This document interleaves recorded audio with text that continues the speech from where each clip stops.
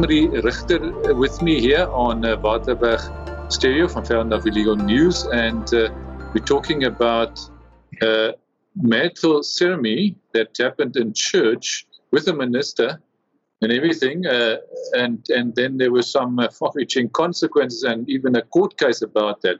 Am I right, Anne-Marie? Yes, that's correct, Volker. A very interesting matter that came before court on the 18th of December last year. In this matter, Mr. C and Mrs. H was married, and during their divorce proceedings, they actually reached a settlement agreement, which is the ideal in today's divorce matters.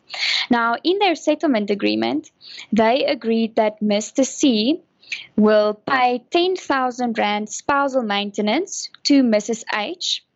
That 10,000 Rand was payable per month until her death or remarriage. And they got divorced, and this agreement was then made an order of court. A month and a half roundabout after their divorce, Mrs. H announced to the world via social media, and specifically Facebook, that she and her boyfriend, with whom she is cohabiting, were getting married in December, and their marriage is going to be in church.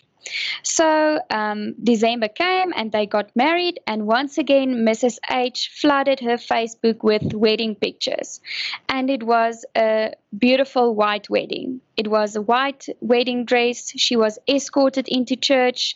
The couples exchanged wedding rings, etc. And she also referred to her boyfriend as her husband in all the social media posts. So in light of this, Mr. C was convinced that his ex-wife, Mrs. H, are now married to a new man, and he therefore stopped to pay the spousal maintenance, as he was only ordered to pay the maintenance until her death or until she remarries. But Mrs. H then took Mr. C to court and held him in contempt of court, and as she confirmed that her new marriage was not an official marriage, it was merely a wedding ceremony in church, and the marriage was never formally registered. And now, in terms of the settlement agreement, he is still obliged to pay, as she did not die, or she did not get married again. So therefore, she said he is in contempt of court. Indeed, a very interesting set of facts. So what did the court decide? Did the court find in favor of her claiming the maintenance, or in favor of him who argued that she did indeed, in essence, get remarried, and in terms of the settlement agreement and the divorce order, therefore no longer has to pay the maintenance?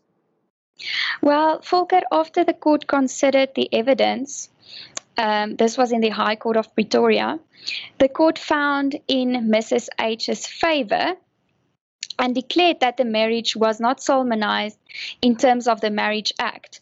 So the requirements for a legal marriage is that the parties getting married should sign a register in front of two witnesses, who's also obliged to sign the register, and then the marriage officer must be a registered officer. He must also sign the register and then take that register to Home Affairs to make sure that that marriage is then registered on Home Affairs' system. So the wedding ceremony did not constitute a legal remarriage. As they didn't sign a register, the marriage officer apparently did not declare them as husband and wife during the ceremony, and he also didn't register the marriage at Home Affairs. So it was not a legal marriage, and in light of the fact that it's not a legal marriage, Mr. C was in contempt of court, and he was obliged to continue to pay the spousal maintenance. And Mr. C wasn't happy with this, so he also took the matter to the Supreme Court of Appeal. However, the SCA also found in favor of Mrs. H and said that no legal marriage was concluded. He is obliged to continue to pay that spousal maintenance. Lessons to be learned. What advice do you have for someone, for example, getting divorced, I guess one should carefully consider the wording of the maintenance clause in the settlement agreement. Yes, that's correct, Volker. It is my advice to my clients usually that when there's spousal maintenance payable, that you not only make provision for spousal maintenance until the spouse's death or until he or she gets married, we also make provision for cohabitation.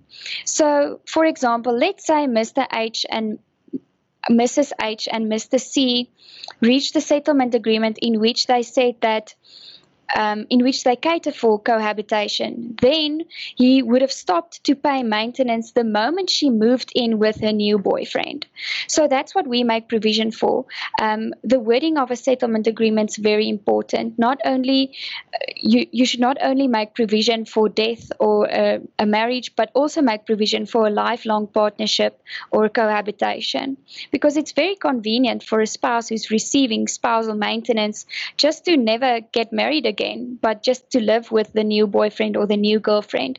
So we always make provision for cohabitation in our settlement agreements. All right. Thank you, Emily. That's all we have time for today. Remember, our email address is info@vvd.co.za.